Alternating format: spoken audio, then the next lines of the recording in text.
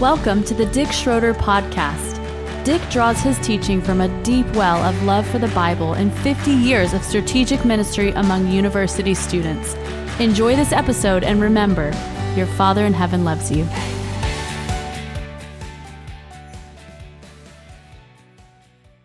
Tonight we're going to talk about the holiness of God.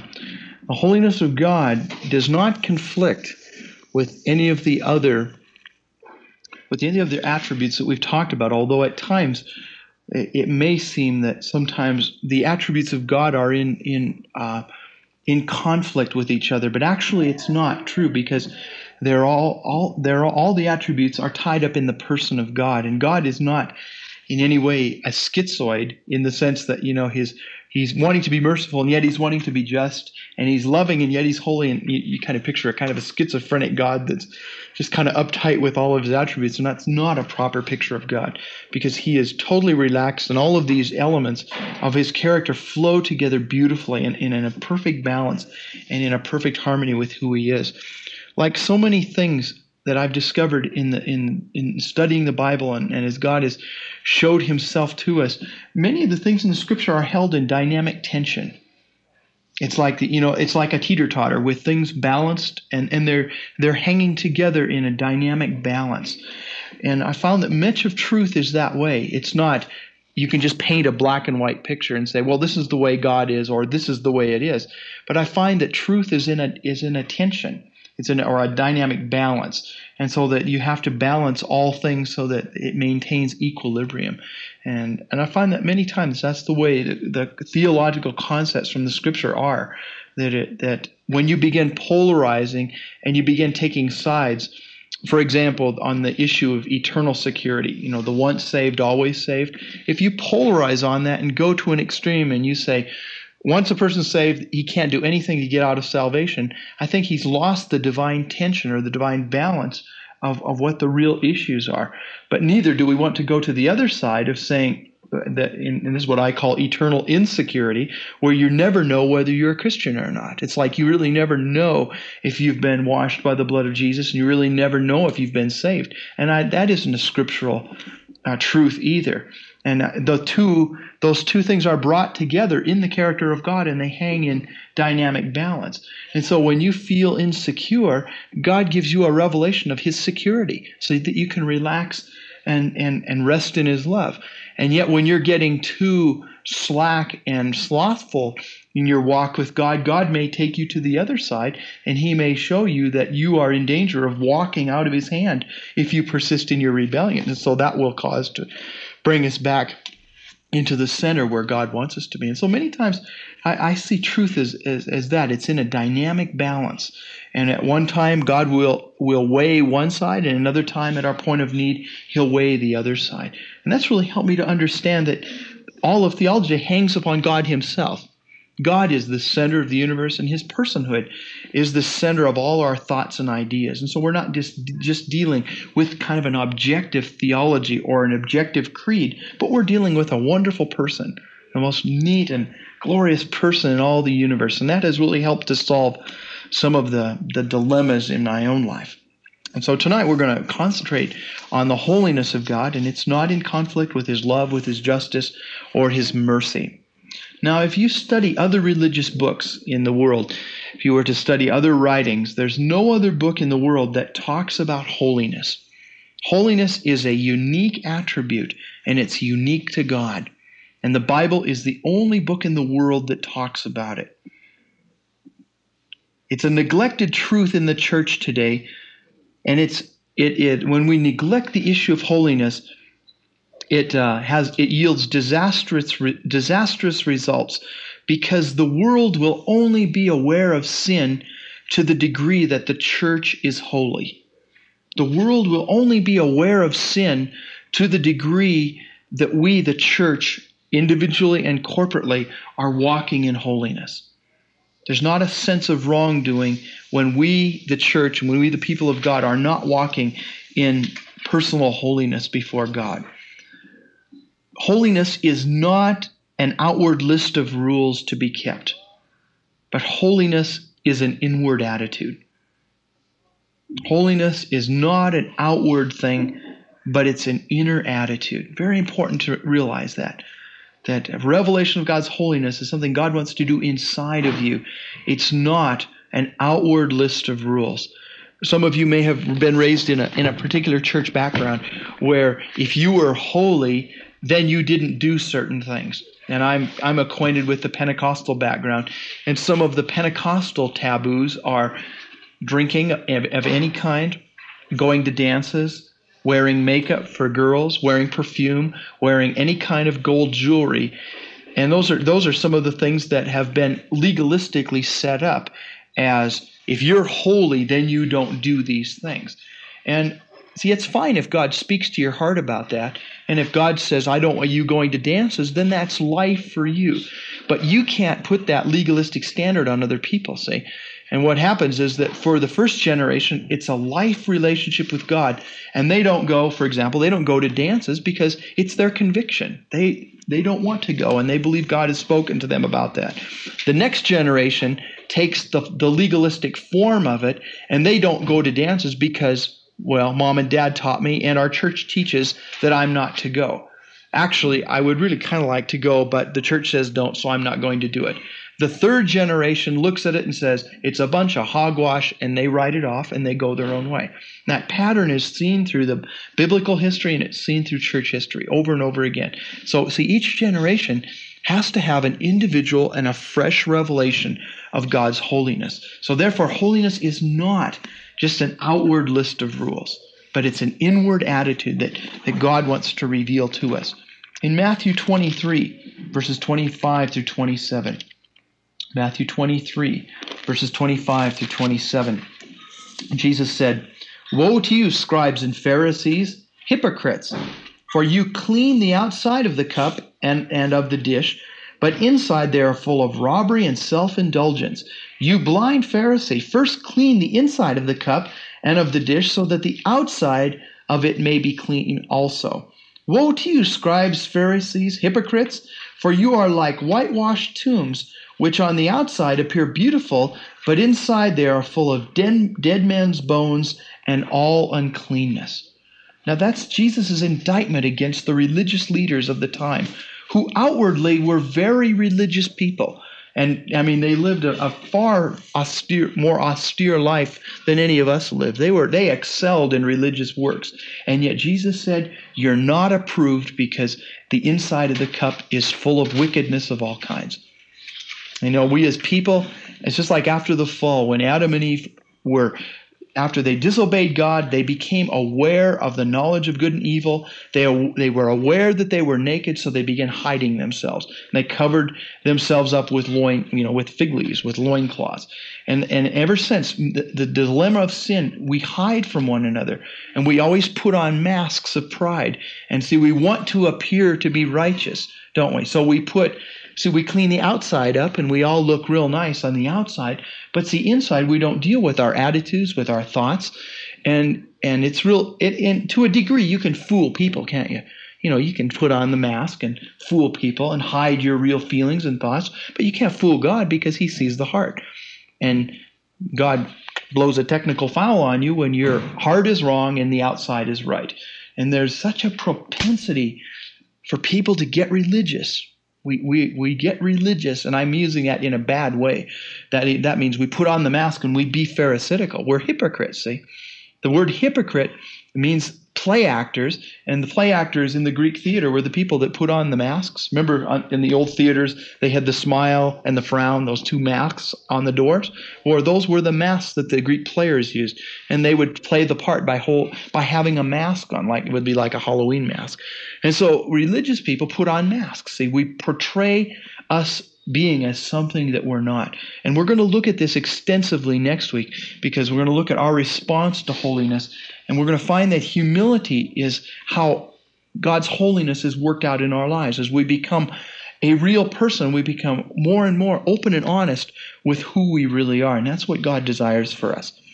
So we need to really be careful that we're not getting religious and putting on a show for people, but that we're seeking to live an honest and a meek and an open life. That's the way Jesus calls us to live. In 1 Samuel 16:7, Samuel is going to anoint the new king. God had revealed to him that it was from the family of Jesse that God was going to choose the next king. So he goes and he asks for the oldest son, and he looks at his oldest son and he says, boy, this is a nice looking guy. Surely this is the next king of Israel. And the Lord rebuked Samuel, and he said, don't look at his outward appearance, because I look at the heart. I don't look at the outward appearance of a man. And he says, I have not chosen him to be king over Israel. And he went through all of his six of his sons, and there was the Lord had not said to Samuel that this was the next king. And so Samuel said, well, don't you have another son? And he says, oh yeah, David's out in the field, but you don't want David. And Samuel said, go get him. He is the one that God has chosen to be the king of Israel. And see, his brothers didn't even honor him at all. They didn't even count him worthy of coming in and being counted as part of the family almost. And yet God chose him, because God looks at the heart. And that's where we need to seek approval from God, is on the heart level. And that's where holiness is worked out in our lives. There's 3 Greek words that give us an idea of what holiness is like. I don't know about you, but for me, holiness was kind of a nebulous concept for me for a long time. You hear the word holy. We sing songs and scriptures that talk about the holiness of God, but it was kind of an intangible thing. I really had trouble grasping concretely what exactly was holiness. And so we go back and look at the Greek words. It'll give us an idea of, and helps us to convey what the word holiness was. There's a Greek word named hagios, Hagios, and there's 3 forms of it, and this is where we get the 3 definitions for the word holy. The first definition is one that is worthy of worship, high esteem, and respect by virtue of dignity or character. I believe these definitions are written out on your handout sheet too. The first concept is one that is worthy of worship, high esteem, respect by virtue of dignity or character. And so it's something that's worthy of worship and high esteem. And so when we say that God is holy, we find that he is worthy of worship and high esteem. He's worthy, and he is able to live up to all the things that the Bible declares about God. So that's the first concept. It's something that's worthy of worship and high esteem. The second concept is it's what we call an awful thing. Now, awful in the Old English sense of being full of awe and wonder. And when we say that God is holy, we say that he is so pure and so beautiful that it fills us with awe and wonder, and we stand back and go, wow.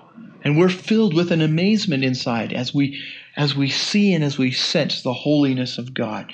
And the holiness of God produces a certain tension inside of us. Not a wrong kind of tension, but the holiness of God is something that's always going to cause us to honor and respect God. Not to cower away in fear and to kind of go and run in the corner and hide in the corner. But there's always a bridge between man and God. And God alone is God. He's the creator and the originator of all things. And we are his creatures. And although God has adopted us into his family, he's bestowed his love upon us, there's always that bridge where God is God and we are his creatures. He originated and gave us life. And there will always be that honor and respect that's due him. And I appreciate the fact that Jesus has come to be our friend. And Abraham, it's written in James, Abraham was the friend of God. And I really believe that we are to be friends with God. But it's never a friendship where it's like 2 human beings having a friendship. It's us as human beings having a relationship with the eternal God. And so though there's always a tension in that, and it always gives rise to a profound respect and awe for who God is. You understand what I'm trying to convey? He will always be God. We will always be his creatures. And that's a wonderful thing, but we will always respect him and honor him as God. The third concept of holiness is something that is pure, clean, and innocent. Something that is pure, clean, and innocent. And it's free from all evil. Perfect freedom from all evil. And this is where the concept of light, in 1 John says that God is light, and in him there is no darkness at all. God is light, and in him there is no darkness at all. And see, because God is light, everything that God is and does is open to inspection. And God doesn't have to have a closed set of books, or God doesn't have to do something in a corner, because everything he does is just and upright and righteous. Therefore, he can live in what we call the light and what the Bible calls the light. See, God is light, and in him there is no darkness at all. This is a beautiful thing that God invites us to come and to inspect him. God says, come and see what I'm like. See if you find any fault with me. And God can do that because there is no fault with him. Everything he does according to truth, and he does it the right way. And you can never find fault with God because he's perfect in everything that he does. And so he invites us to come and to walk in the light with him. In fact, that's what it says in 1 John 1:7, that if we walk in the light as he is in the light, as God is in the light, then we have fellowship with one another. We have koinonia, and the blood of Jesus cleanses us from all unrighteousness. Koinonia happens when there's an honesty to share who we really are. See, when we're taking down the masks and when we're allowing ourselves to really be known for who we really are, both our successes and our failures. And it's in that we find success, we find acceptance and koinonia. And that's what walking in the light's all about. It's walking in a beautiful degree of honesty. More and more, God calls me to be honest with my brothers and sisters, with my wife, with my family, with my friends. God calls me to live a life of openness and honesty and not to hide things from people. That's our tendency, because we want to hide things because either we're ashamed of them or, we shouldn't have thought a certain thing. And so we try to put forth the image of dishonesty. We try to put forth the image that we did something else. And that's what God is working on us to get free from our lives. So those are the three concepts of holiness. One is something is worthy of worship. Two, something that's filled with awe and wonder. And three, something that is pure, clean, and innocent. The noun form of the Greek word hagios yields the word that is rendered saints in the New Testament. You find the word saints written many times, and it literally means holy ones. Literally means holy ones. And if you have a New American Standard, you'll see that little margin note every time that the word saints is used. It means literally the holy ones. Now, are you a saint tonight?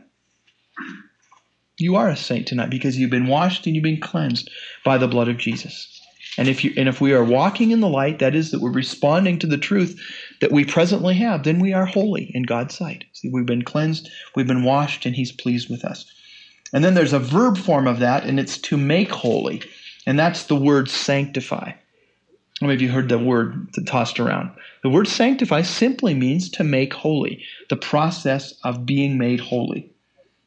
And this would have three parts to it. It would be to purify, to make blameless, and to set apart unto. Those are the three things of sanctification. 1, to purify. 2, to make blameless. And 3, to set apart unto. To purify, to make blameless, and to set apart unto. So God's in the process of sanctifying us. He's purifying us. He's making us blameless. That means he wants us to live in a way that no one can blame us. He wants us to live perfectly and to live rightly. And then he wants us to be set apart unto him rather than being set apart unto the world and all of the wrong things that go on in the world. Okay, I want to give you some definitions of what holiness is. These are not on your notes, so you might want to take notes on these. What is holiness? The first thing that we can say about holiness is that holiness is a unique aspect of God's character which is without parallel anywhere else in the universe. It's a unique aspect of God's character that is without parallel anywhere else in the universe. Now, we can know the love of God because we know what human love is, don't we?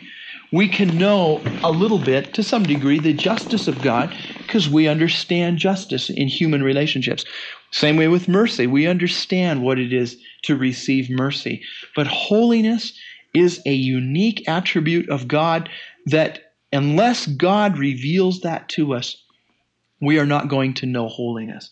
And so this attribute of God, we are dependent totally upon the Holy Spirit to come and reveal God's holiness to us.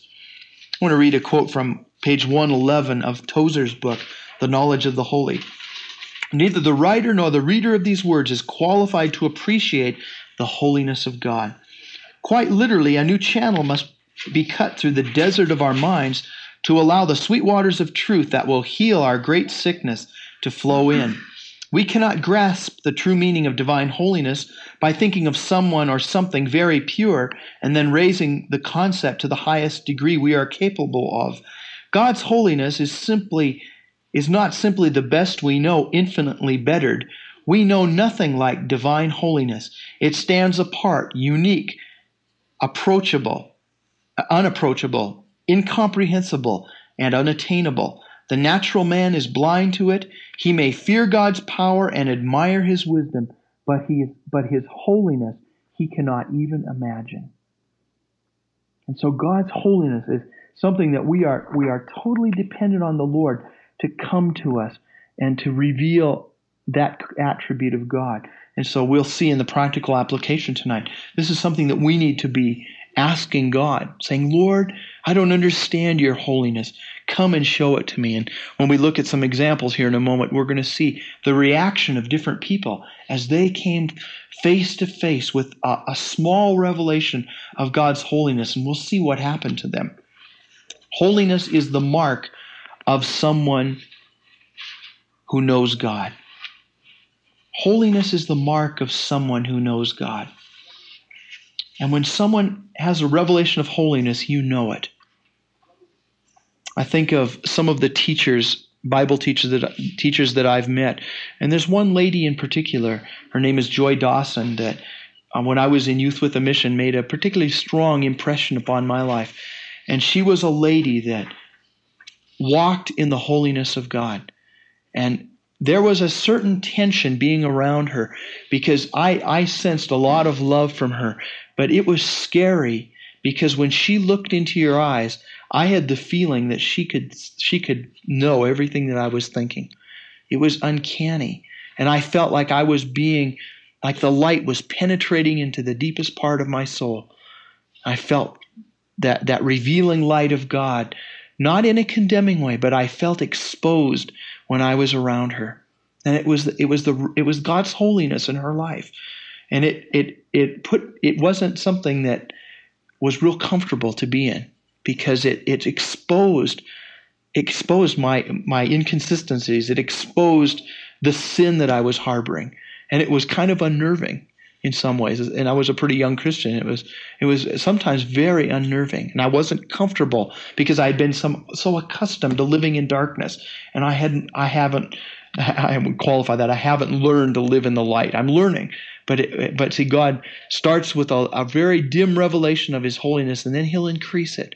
And he starts turning on the light a little more and a little more. And see, he wants to prepare us to live eternally with him, and God lives in a place of light. Heaven is a place of light. There's no hiding in heaven. Everybody's got, you've seen those little bank signs that, have a little message that goes across the sign in little lights, and it says, buy time pay, buy your car from us, low interest rates. Well, anyway, in heaven, everybody's going to have one of those things on their forehead. So all your thoughts going to be right out there for everybody to see. And that's why people who live wickedly can't stand heaven, because they're immediately exposed for who they are. And because they don't want to live rightly, they don't want to live by truth, they'll run to the darkness. Instead of coming clean and saying, I want to live right, they'll run to the darkness because they don't want to have their nakedness and their evilness exposed. And so, see, God's preparing us to live with him eternally, to dwell in the light forever. And we can learn that even now as we walk with him. And if you have had an encounter with God's holiness, then you will begin to convict other people. I mean, you don't have to say anything. It's something that dwells with us. And as you walk in the light with Jesus, sinners will be convicted by being around you. They will begin to sense their sin before God. And that's a beautiful thing when Christians can convict people. And that's why sometimes persecution comes, because people are exposed and they're uncomfortable because we're walking in the light and they don't like the light. And so rather than yield to the light, they begin to kill those who walk in the light. And that's one of the reasons why persecution comes. And so God calls us to be holy. He calls us to walk in purity. In Proverbs 30, verses 2 and 3, it says that the true knowledge of God lifts a man from being an animal to a son created in God's image. It's holiness that lifts us from being just animalistic, that's what we act like when we sin, unto the high calling of being a son of God. The second concept of holiness is that holiness is purity, where every action is carried out in love without any partiality or self-assertiveness. Holiness is purity, where every action is carried out in love without any partiality or self-assertiveness. And so holiness, in a sense, is just pure love. It's love that's carried out without any wrong motives, without any tainting. Another quote from Tozer's book, it says, "Holy is the way God is. To be holy, he does not conform to a standard. He is the standard. He is absolutely holy with an infinite, incomprehensible fullness of purity that is incapable of being other than it is.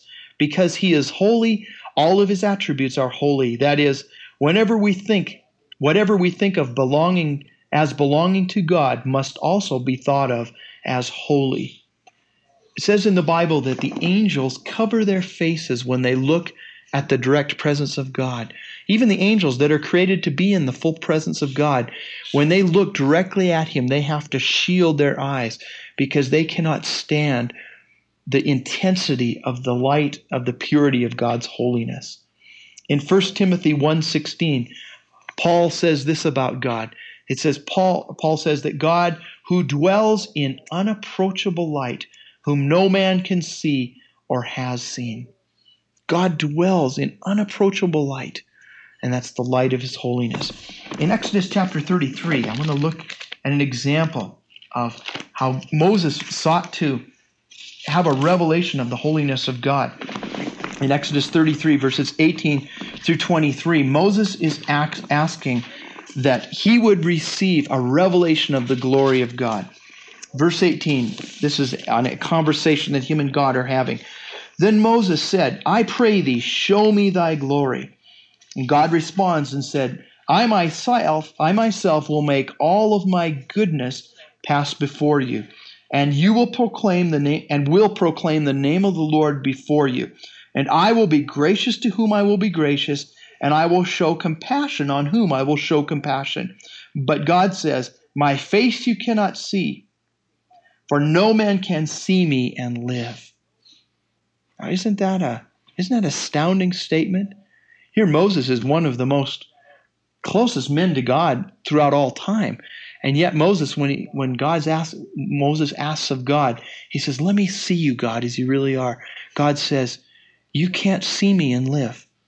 You are just not prepared to be in the presence of my illuminating holiness." Then the Lord says, "Behold, there's a place by me, and you shall stand there on the rock.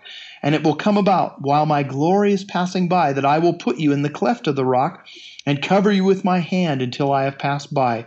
Then I will take my hand away, and you shall see my back, but my face shall not be seen." And so God passes by, he holds his hand over the rock, and then as God leaves his trail of glory, he lifts his hand away.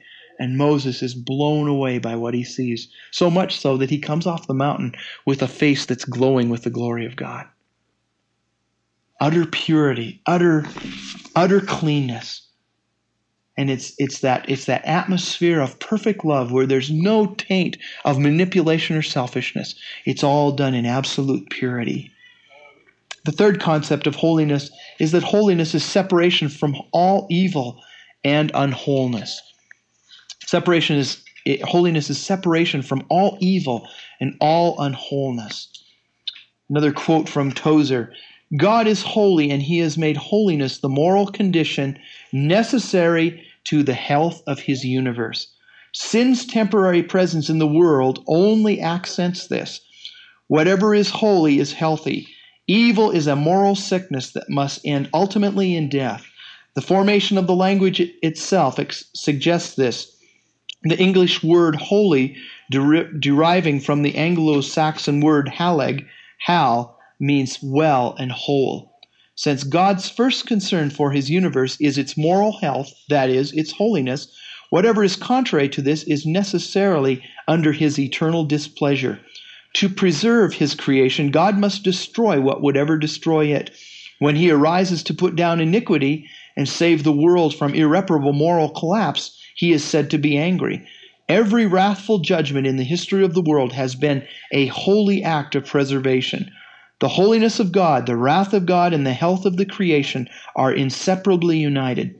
God's wrath is his utter intolerance of whatever degrades and destroys. He hates iniquity as a mother hates polio that would take the life of her child. And so God's holiness, see, God is so separated from all that which is sin and all that which is evil and unclean that God is just miles and miles and miles, light years away from sin. And because God's holiness is a place of health and wholeness, it's a beautiful place to be. Sin is what brings the destruction into the world. Sometimes you think, maybe some of you have thought this, and if you thought, well, if I'm going to be holy, well then, I'm not going to be much fun. Sometimes people think that, well, to be holy, you have to put on a black robe and mumble Latin phrases, then you're really holy, or, we have all sorts of weird concepts of what holiness is. And sometimes we have the misconception that holiness is not having fun. But I think holiness is the place where you can enjoy life to the max. Holiness and health go hand in hand. And God, in his concern for the moral condition of the universe, he desires everything to dwell in holiness, just as he is. So holiness is separation from all evil and unwholeness. And God will never sin because everything he does is upright. And then the fourth description of holiness, the fourth definition is holiness is a description of a moral being who is fulfilling all of his moral obligations and responsibilities. Holiness is a description of a moral being who is fulfilling all of his moral obligations and responsibilities. God is doing everything he can to save man. God is doing everything he can to restore all of the lost people that are in the world. Do you believe that? God is doing everything he can to save every person on the face of this earth right now. If there was any more, God would do it.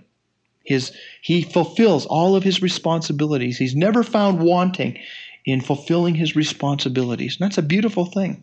Because think of how many things that you should have done that you didn't do. I think of things that, I really ought to have done this, and it would have been nice to do this, and there's no end to the things that I should probably have done. Yet God fulfills all of his obligations. And that's another reason. On the judgment day, no one is going to point at God and say, well, God, you just didn't give me a chance. Because the record will show that God gave every one of us chance upon chance upon chance upon chance. He mercifully dealt with us, and yet we repeatedly turned a deaf ear to his calling, and we didn't heed his correction in our lives.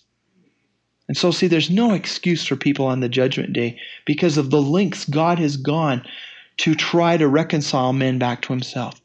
He has done everything possible. And because God does everything possible he can to save the world, he expects us to do the same. He expects us to do all that we can do to reconcile men back to him. And that's our calling of going and proclaiming the gospel to everyone. The Father, the Son, and the Holy Spirit, they're all working 24 hours a day in every person's life in the whole world to try to draw them to Jesus and try to draw them to a place of reconciliation. So that's a pretty heavy thing. I can really honor a God that does that, a God that fulfills all of his moral obligations and responsibilities. God's not like a bad bureaucrat that doesn't do what he's supposed to do. God does everything that love requires him to do and more. Not only does he live the letter of the law, but he's merciful and he goes the second mile. He turns the other cheek. He gives us chance upon chance upon chance. He's a wonderful God. What are the two great obligations of men in response to this? They're summed up in this, that we are to love God with all our heart, soul, mind, and strength. That's the first part of the commandment. And what's the second one?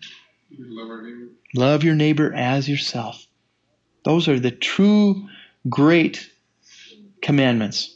And if we will fulfill those two commandments, then we'll be fulfilling all of our obligations and responsibilities. We'll do all the things that love would require us to do. And that's the law God wants us to live by. He wants us to live by the law of love. He wants to always, in every situation, to do the loving thing. John 14:6 is a familiar scripture. John 14:6. And Jesus said, I am the way, the truth, and the life, and no one comes to the Father but through me. No one comes to the Father but through me. Jesus said, I am the way, I am the truth, and I am the life. And no man comes to the Father except through me. So truth is the standard of love relationships. In order for there to be a right relationship, there must be truth. Isn't that true? In order for you to have a good relation with someone, there's got to be truth. You've got to be honest with each other. And when there's truth and honesty, then something called trust can develop. And so all true relationships are built on truth and love and trust. That's what defines a relationship, whether it be with God or with each other. And I've given 4 principles to highlight this concept of relationships. The first one is that truth is the eternal objective standard for right relationships. Truth is the eternal objective standard for right relationships. God always lives by truth. Therefore, he has total relationship and eternal life. And you can equate all 3 of those things. Truth, total relationship, and eternal life are almost synonymous terms. And think of the Trinity. The Trinity is such a mind-boggling concept, and we'll talk more about that next quarter in Theology too. But think of the Trinity in all of the years, the eons, the eternities that God has been here. He's always been here, which is a mind-blower in itself. God has never had a divorce. There's never been a divorce in the Trinity. Remember the story of the eternal triangle? The 2-on-1, or the girl must choose between 2 guys, or the guy must choose between the 2 girls. And there's none of that in the Trinity. There's never been a divorce in the Trinity. There's never been a personality clash. There's never been one of the members of the Godhead that's saying, okay, I'm going to walk out on this one. Jesus saying, forget this, I'm going to go do my own thing. Or the Holy Spirit saying, I give up. Or the Father saying, get out of here, you rascals. See, none of that has ever happened. And see, because God lives by truth, and he lives in right relationship with himself. See, God's a sweet little community within himself. The Father, Son, and the Holy Spirit. And that's because they always treat each other with love, and everything they do is in the light, and it's always based on truth. Jesus did not come to earth because the committee voted 2-1 that he should come. And because he was in the minority, he didn't come begrudgingly, but he came because that was the plan. The Holy Spirit is here now and fills all of us as members of his church, not because Jesus had enough and said, okay, Spirit, you go for a while. It was because they worked together in that eternal plan. And it's because they live by truth. And so truth is the eternal objective standard for right relationships. And if we're going to have right relationships, we've got to come to a place where we love the truth. And it says Jesus is the way, he's the truth, and he's the life. And so when we love Jesus, we'll begin to love the truth about God and truth about ourselves. Okay, the second principle is that God asks us to live by the same standard of truth that he does. God asks us to live by the same standard of truth that he does. Now, God doesn't say, do as I say and not as I do, but God himself is a model of the truth. See, the Trinity proves that. The unity of the Trinity forever and ever and ever shows that it works. And God was simply inviting man to partake of that. That's what Adam and Eve had. They had the choice to live by truth or not to live by truth. And sadly, they chose not to live by truth. Sin is to live supremely for yourself. That's the essence of sin. It's to put your happiness, your rights above everybody else's. What you're basically trying to do is to be God. You're saying that I'm going to be the little God of my universe, and the whole universe should revolve around me. That's the essence of sin. Righteousness is to live for others. Righteousness is to live for others. That's to put others on the same footing as yourselves. And you consider the other person just as important as yourself. That's what righteousness is. And that's the only logical way to live. There's an example that I thought this was a very good illustration. There was a banquet in heaven and hell. It was a beautiful banquet. There was just food, all kinds. The angels had cooked for a couple hundred years, and there was stuff galore, things that we would just delight in. And everybody was sitting around this table waiting to eat. But the problem was that someone had put splints on everybody's elbows, and you couldn't bend your elbow right here. Therefore, that rendered your hand useless to getting any food up to your mouth. And no one could eat. At least you couldn't eat yourself because, there's no way you could get the food into your mouth because your elbows had splints on them. The picture in heaven, because everyone in heaven has learned to live for others, they've learned the secret of giving and living the way God does. In heaven, everybody else was feeding each other. And instead of worrying about, am I going to get fed, I reached out and I started feeding my friend. And in response, my friend started feeding me. And in heaven, everybody's having a good time feeding each other because they learned the principle of not living for yourself, but living for the other person. Now, in hell, it's the same kind of thing. They got this beautiful banquet, but in hell, no one is moving and doing anything because everyone is thinking of themselves. And they're thinking, if I feed Tom, how do I know he's going to feed me back? I'm not going to be vulnerable to him. And everybody's sitting there, pouting, and no one eats because no one is being willing to look beyond their own selfishness. They're so tied into themselves, they can't look out for anyone else. And that's what the difference between heaven and hell is. Heaven, people have learned to live by the truth, and they're learning to live by the way of giving. Hell is a place where people say, I'm going to live for myself, and everybody else can go blow steam. I'm going to live for me. And as a result, there's no relationship possible with that person.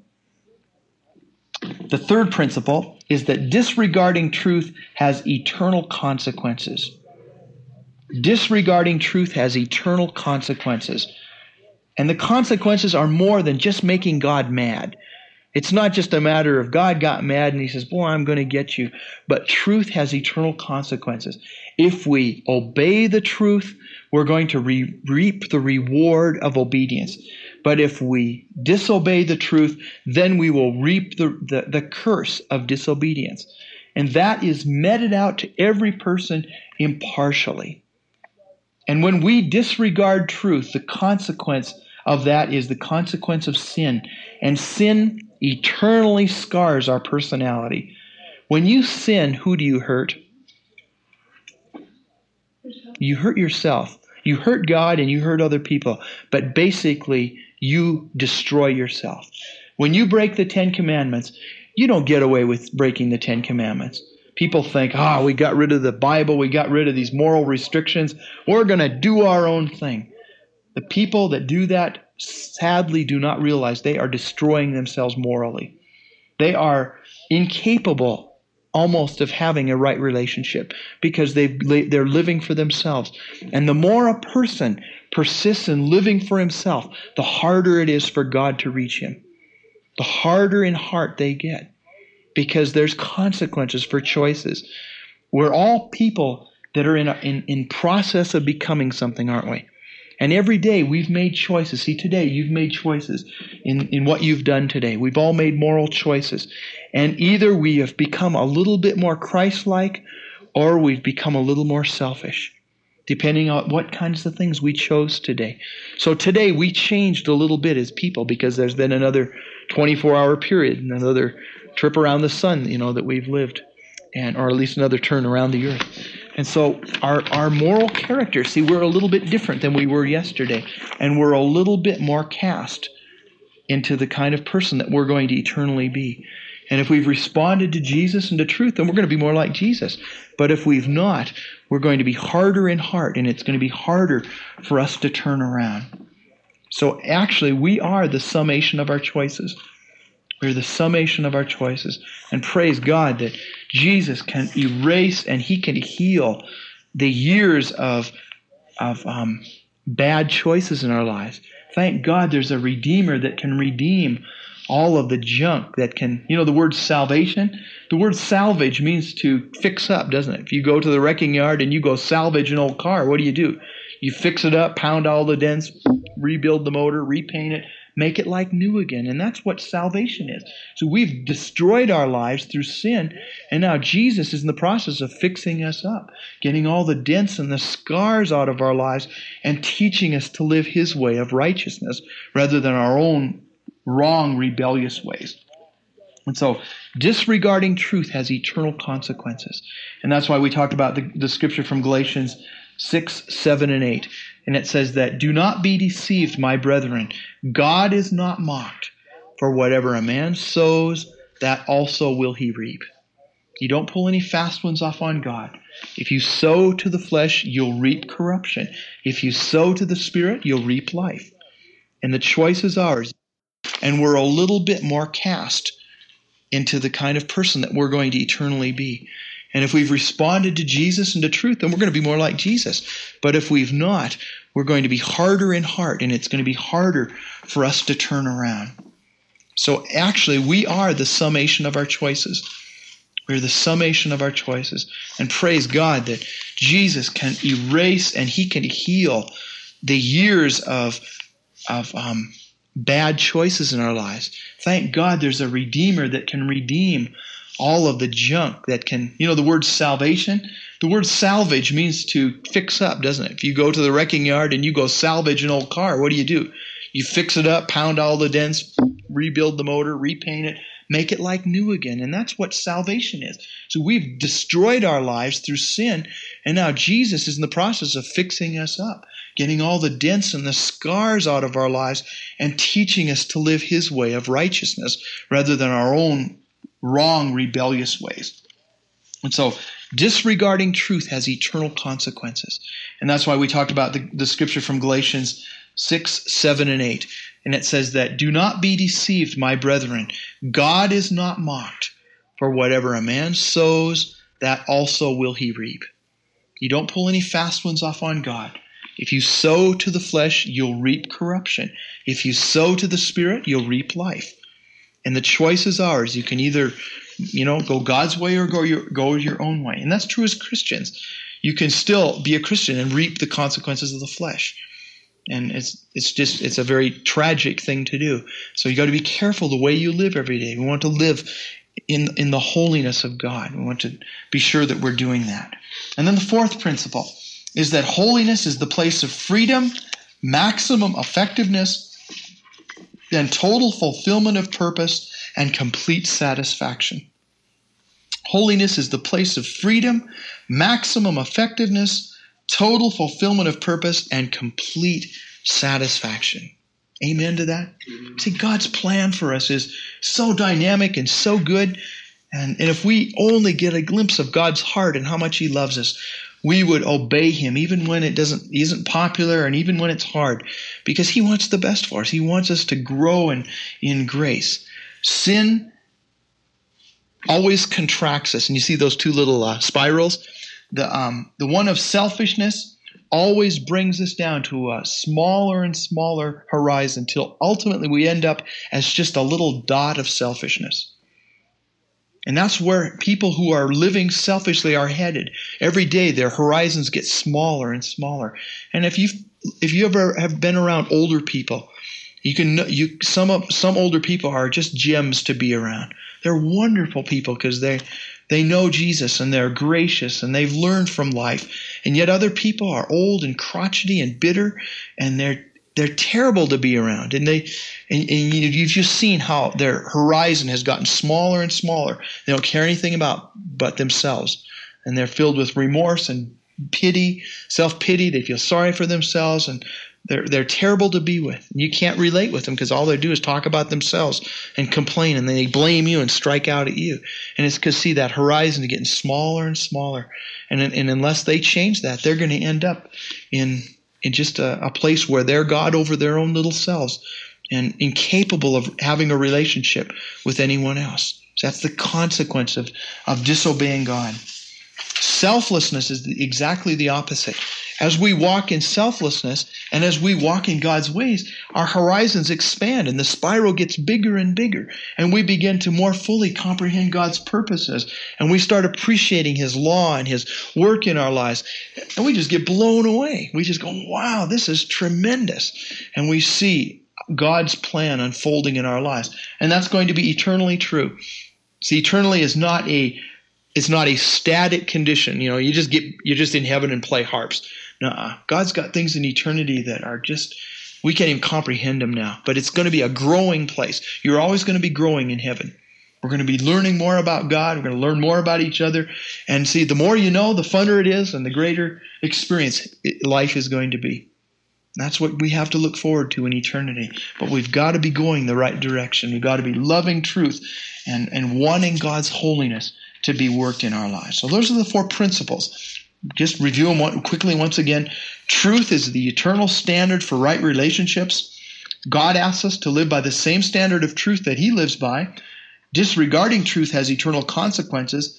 And holiness is the place of maximum freedom, maximum effectiveness, total fulfillment of purpose, and complete satisfaction. That's why God commands us to be holy, and He exhorts us to live wisely and to live soberly so that we live according to His truth. Let me just give you a couple of scriptures that talks about God's holiness. You can just jot the references down. Psalms 29, verses 1 and 2. Ascribe to the Lord, O sons of the mighty. Ascribe to the Lord glory and strength. Ascribe to the Lord the glory due His name. Worship the Lord in the majesty of holiness. Psalms 30 and verse 4. Sing praise to the Lord, you His godly ones, and give thanks to His holy name. His holy name is His pure name, the name that's full of awe and wonder, the name of the one who's worthy to be worshipped. That's what holiness means. Psalm 47:8. God reigns over the nations. God sits on His holy throne.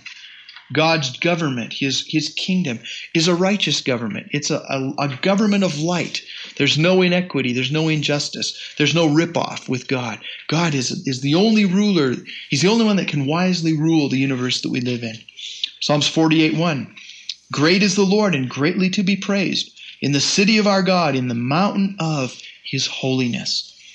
Psalms 93 and verse 5. Thy testimonies are fully confirmed.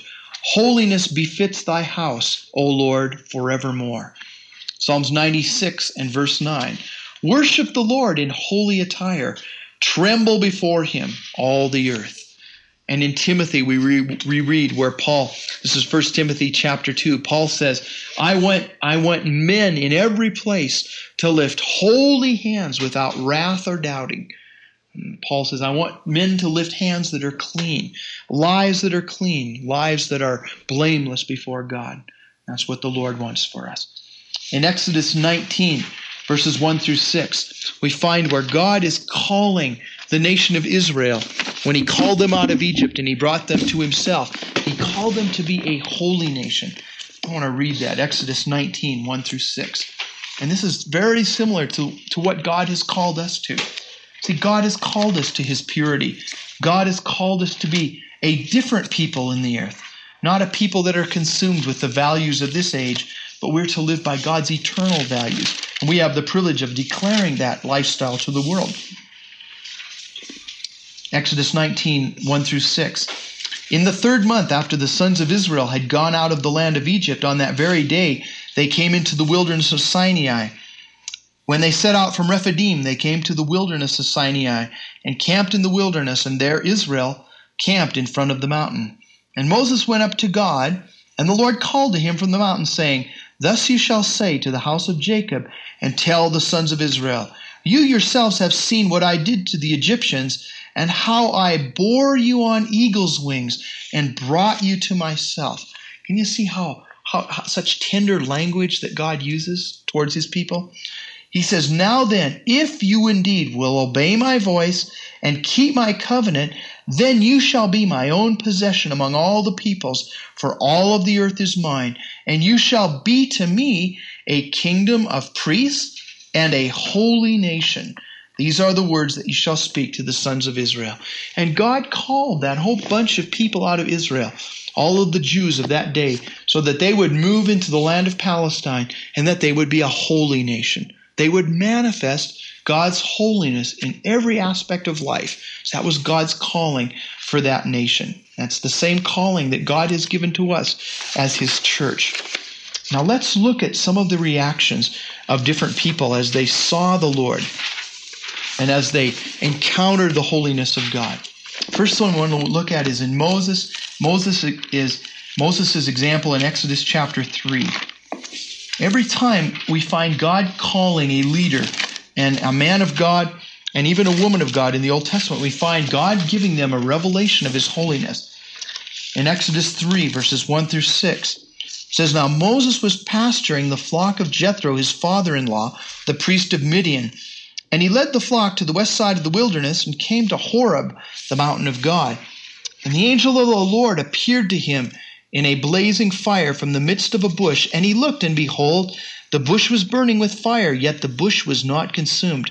So Moses said, I must turn aside now and see this marvelous sight, why the bush is not burned up. And when the Lord saw that he turned aside to look, God called to him from the midst of the bush and said, Moses, Moses. And he said, Here I am. Then he said, Do not come near here. Remove your sandals from your feet, for the place on which you are standing is holy ground.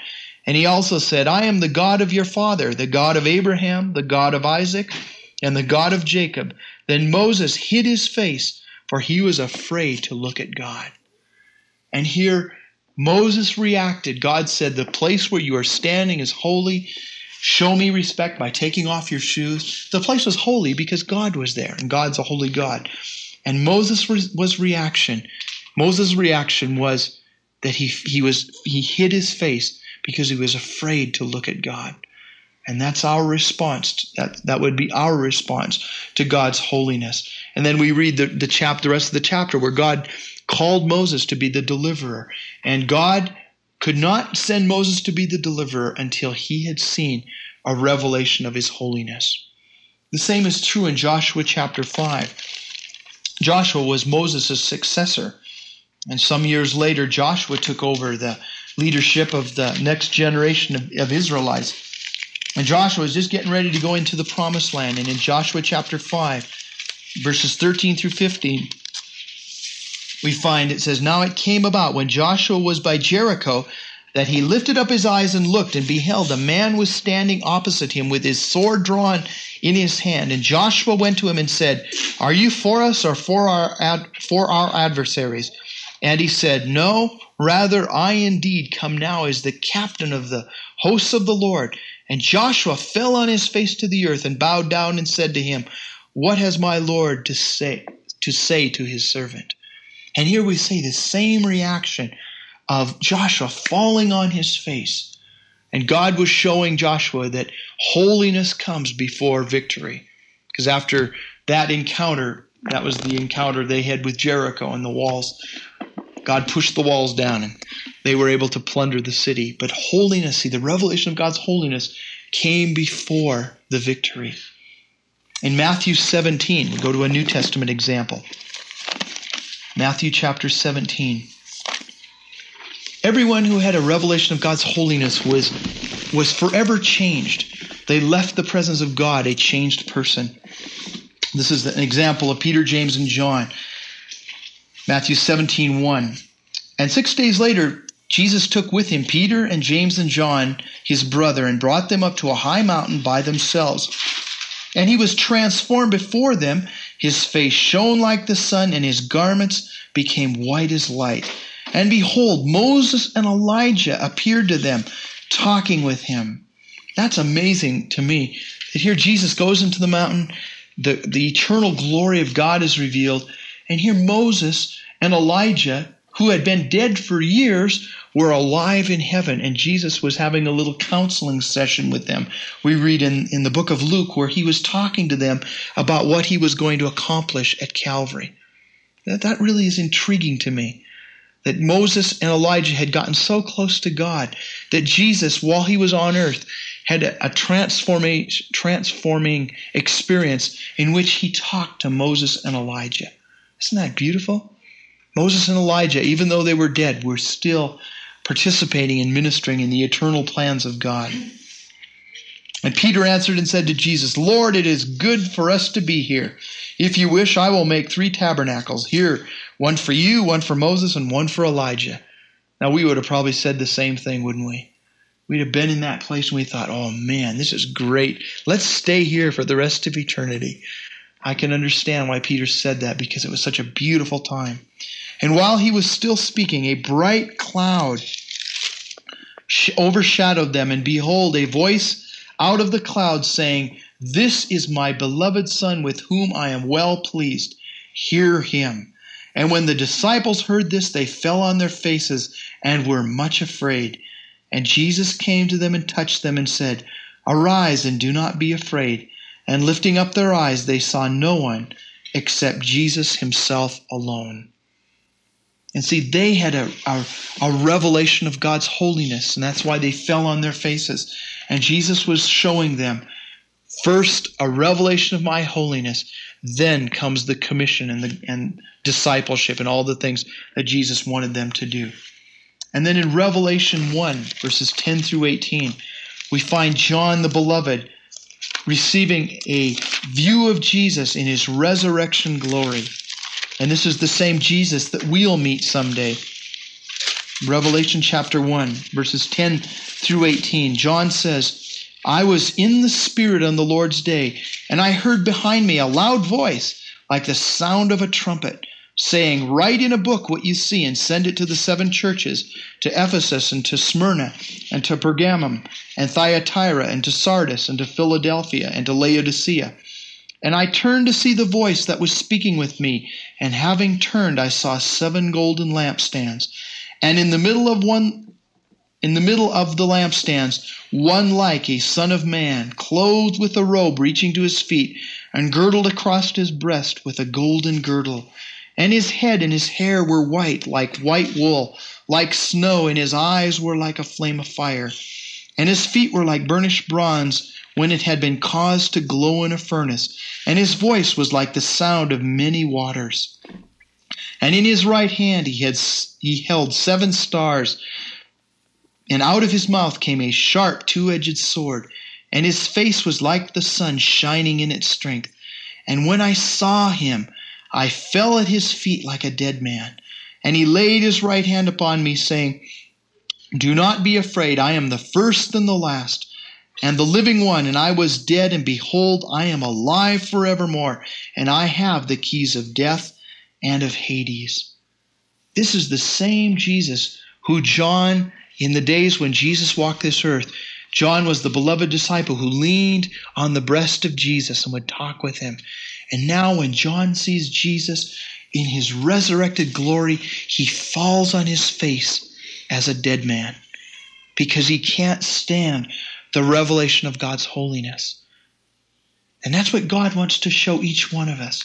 See, God didn't reserve these experiences just for an elite few, but it's God's will that he would reveal his holiness to each one of us so that we could be prepared to come and live with him eternally.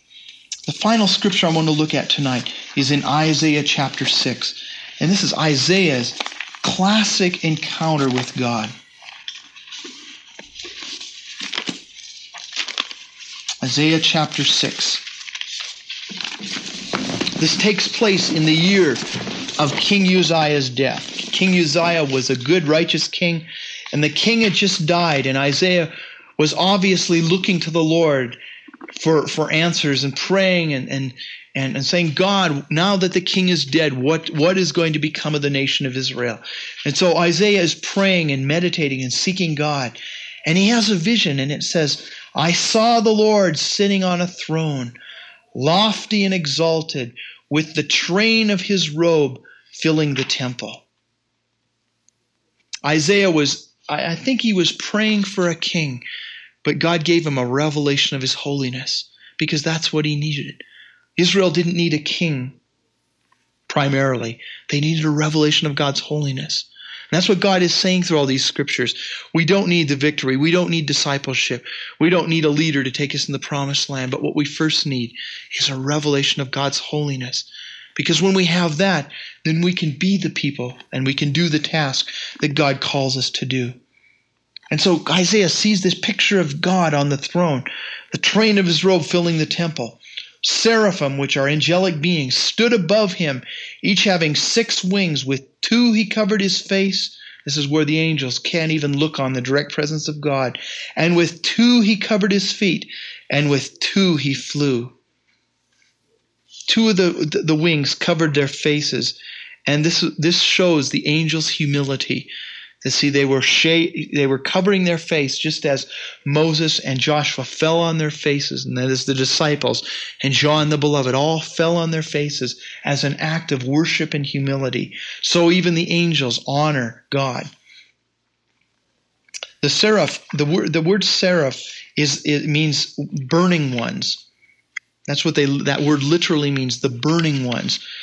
With 2 they covered their feet. That has to do with respect. And with 2 they flew, and that has to do with their service. And with 2 they covered their face, showing their humility. And so in this passage we get a picture of what kind of beings angels are. They're humble, they respect God, they worship God, and they also serve God. But they're in right relationship with God. And it also shows us the importance of worship. That worship comes before service. We need to worship and honor God before we try to work for him and do works to him. And the interesting thing is that the angels are doing a responsive call. And it says, and one called out to another and said, Holy, holy, holy is the Lord of hosts. The whole earth is full of his glory. And I would think that the angels that are in heaven that see God continually, I would think that they would be saying, loving, loving, loving is the Lord God Almighty. Or maybe just, or merciful, merciful, merciful is the Lord God Almighty. But the one attribute that the angels declare above all others is God's holiness. And that to me says that holiness is so important that we would learn about, that we would ask God to reveal his holiness to us. You see this same picture into heaven in the book of Revelation in chapter 4. You see the 4 living creatures falling down, and you hear the angels declaring, Holy, holy, holy is the Lord God. And that responsive call has been going on for a long time, and I would believe that it's still going on in heaven because the angels are so impressed by the holiness of God. They never get tired of it. It doesn't get to be an old hat sort of thing, but they're always just blown away by the holiness of God. And we'll become like that as we worship God. We'll begin to sense who he is in a greater and a deeper way. Verse 4 says, and the foundation of the thresholds trembled at the voice of him who called out while the temple was filling with smoke. Then Isaiah responds, and Isaiah says, Woe is me, for I am ruined. Now remember, Isaiah was a righteous man. He's probably the most righteous man in all of Israel. Maybe we can liken it to Billy Graham having this kind of experience. And we all look at Billy Graham as being a real godly man, and a man after God's heart. And yet when Isaiah saw the holiness of God, he said, Woe is me, for I am ruined, because I am a man of unclean lips. See, he saw his own unholiness. And I live among a people of unclean lips. For my eyes have seen the King, the Lord of hosts. And see, a revelation of God's holiness will always point out our unholiness. It always shows us up as to where we are unclean and where we need to change. And God does that in love so that we might become more like him. He doesn't do it to belittle us and make fun of us, but he gives us ever-growing revelations of his holiness that we might be holy even as he is holy. And then God responded to Isaiah. God did not leave Isaiah moaning and in despair before the throne of God. But it says, Then one of the seraphim flew to me, with a burning coal in his hand, which he had taken off the altar with tongs. And he touched my mouth with it and said, Behold, this has touched your lips. Your iniquity is taken away, and your sin is forgiven. And here God provided cleansing, and he provided ministry from the altar. And so Isaiah was cleansed of his righteousness. And that's speaking of what Jesus would do, how he would forgive us and cleanse us. And he takes away our unholiness. He makes us to stand rightly before God. And then in verse 8, Then I heard the voice of the Lord saying, Whom shall I send? Who will go for us? Then I said, Here am I, send me. And it's after Isaiah received a revelation of God's holiness, then he was prepared to go when God said, Who's going to go as our ambassador? And Isaiah volunteered for service, but only after he had seen God's holiness. Isaiah had only one vision of God's holiness, but it transformed him. The word holy or holiness is used 54 times in the book of Isaiah, and Isaiah very significantly calls God the Holy One of Israel because he saw God's holiness and had a first-hand revelation of it. A revelation of God's holiness will leave us forever changed, and our pride will be repented of in the light of his holiness. It's as God reveals who he is to us that we have the freedom to repent and change. And it's a beautiful thing when God would come to us and he would reveal himself that we might respond in a right way to that revelation. One final scripture, Isaiah 57:15. And this is one of my favorite scriptures. Isaiah 57:15. For thus says the high and exalted one, who lives forever, whose name is holy. I dwell on a high and holy place, and also with the contrite and lowly of spirit, in order to revive the spirit of the lowly and to revive the heart of the contrite. God has two dwelling places. He has a high and lofty and beautiful dwelling place, but he also dwells with those who are humble in heart. And we'll talk about this next week, but humility is our response to God's holiness. And God's holiness provokes man's humility. And we will really not know what humility is until we see God's holiness. And so that's what we need to do. And let's look at the practical application. First thing we need to do, and you'll be able to predict what I'm going to say here, because this is all just a process. And the first thing we do is we ask God for a revelation of his holiness. If we've not seen God in his holiness, then we need to ask God. We need to say, Lord Jesus, show me your holiness.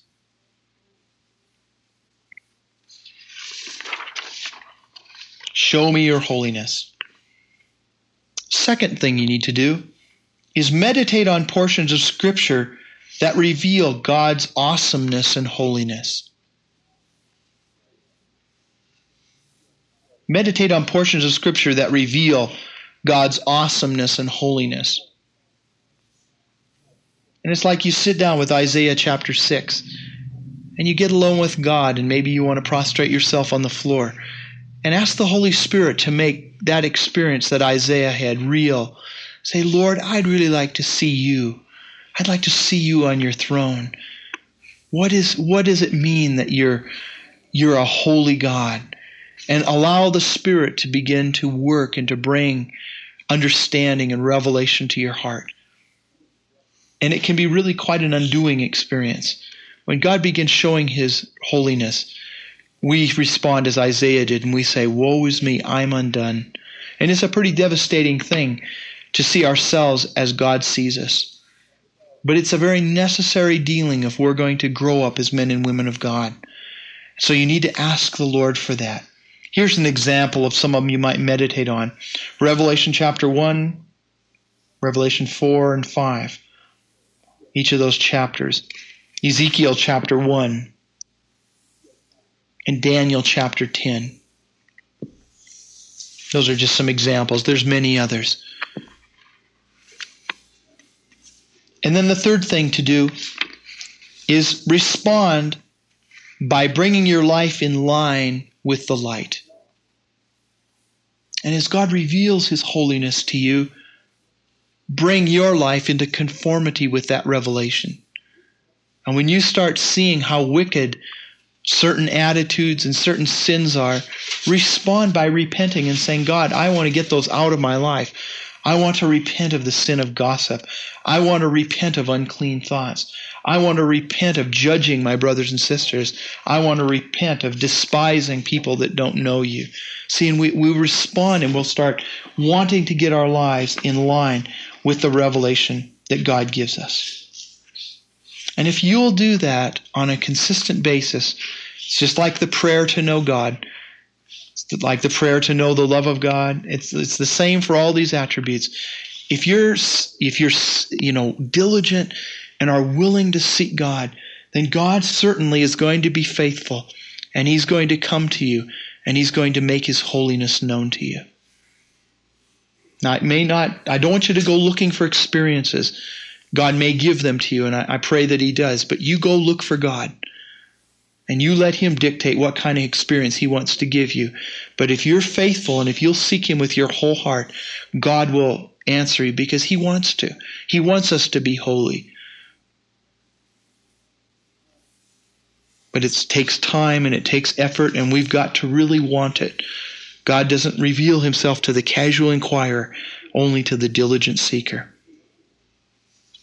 I remember one time I was pretty young in the Lord, and I was at Youth with a Mission, and 4 of us had decided on a day off that we would get together and pray in the morning, and this was on a Saturday morning. And so around 10 o'clock we met in this little cafeteria, and there was no one else there.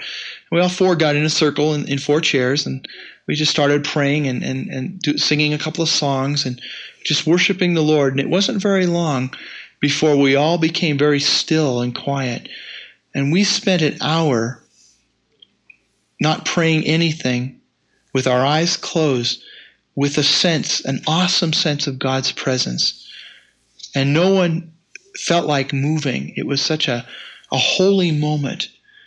And I was just changed after that time. Can't really put words to it, but I was changed because I was so aware of God and His love and His awesomeness. I've never forgotten that. That's a mark that's been left on my life. And God wants to do those kinds of things. He wants to do that. But He does it to those who ask and to those who will seek after Him. 2 Corinthians 3:18. 2 Corinthians 3:18 says this. It says, "But we all, with unveiled face, beholding as in a mirror the glory of the Lord, are being transformed into the same image from glory to glory, just as from the Lord, the Spirit." The Bible says that we all see through a glass darkly. Paul said that in 1 Corinthians 13. All of us see very dimly. All of us have a very dim view of God. Even though we've got the Scripture and we've got all the truth that we need, we all see very dimly and very inadequately. And so we need to be asking the Lord to make Himself more clear. And as we are beholding the glory of the Lord, we're transformed into His image. And it's from glory to glory. And it's like going up a staircase from one glory to another glory. And the next stair is a little higher. Then the next stair is a little higher. And it's like as God reveals His holiness to us, we take another step higher and we become closer to Jesus. And it's an unending process from glory to glory. You respond to the glory of God at one level, and then He'll take you to the next level. And as long as you respond in obedience, then you will grow with God. And I pray that God would do that. Because, like I said at the beginning, we can know love, we can know justice, we know mercy. But holiness is something that only the Holy Spirit can show us. We can't know holiness apart from God revealing it to us. And so be diligent, and I want you to be serious and take time to respond to the Lord that He might reveal His holiness to you. I want to close tonight, and I want you to close your eyes as I read a song from it's an old hymn of the church called Holy, Holy, Holy. And I want to read the words tonight. And I want you to close your eyes, and I just want you to ponder what we've heard tonight. The man who wrote this song, I believe, knew the holiness of God, and I think that's what inspired him to write that. So will you close your eyes with me as I read this? Holy, holy, holy, Lord God Almighty, early in the morning our song shall rise to Thee. Holy, holy, holy, merciful and mighty, God in three persons, blessed Trinity. Holy, holy, holy, all the saints adore Thee, casting down their golden crowns around the glassy sea. Cherubim and seraphim falling down before Thee, which wert and art, and evermore shall be. Holy, holy, holy, though the darkness hide Thee, though the eye of sinful man Thy glory may not see, only Thou art holy, there is none beside Thee, perfect in power, in love and purity. Holy, holy, holy, Lord God Almighty, all Thy works shall praise Thy name in earth and sky and sea. Holy, holy, holy, merciful and mighty, God in three persons, blessed Trinity. Father, we pray that Your Holy Spirit will take the words that were shared tonight. And I pray for each one of my brothers and sisters here, Lord, that You would reveal Your holiness to us, and that You would allow us to have experiences like Isaiah had, where he saw You high and lifted up, exalted on Your throne. And in the light of that revelation, Lord, that we would see how utterly sinful and wicked we are, and how much we're in need of Your grace and mercy. And Lord, that we might be transformed by Your holiness, so that when the time comes to report for duty, when You say, Lord, who will go for us, that we might respond and say, here am I, Lord, send me, after we have seen a revelation of Your holiness and been transformed by the coals of the altar. I commit this, Father, into Your hands tonight. We ask You to make practical application of this message in our lives. Thank You that You will. Thank You that You will because You love us. And we commit it to You in Jesus' name. Amen. Thank you for listening to the Dick Schroeder Podcast. For more teaching and discipleship resources from Dick, visit fatherheartministries.net.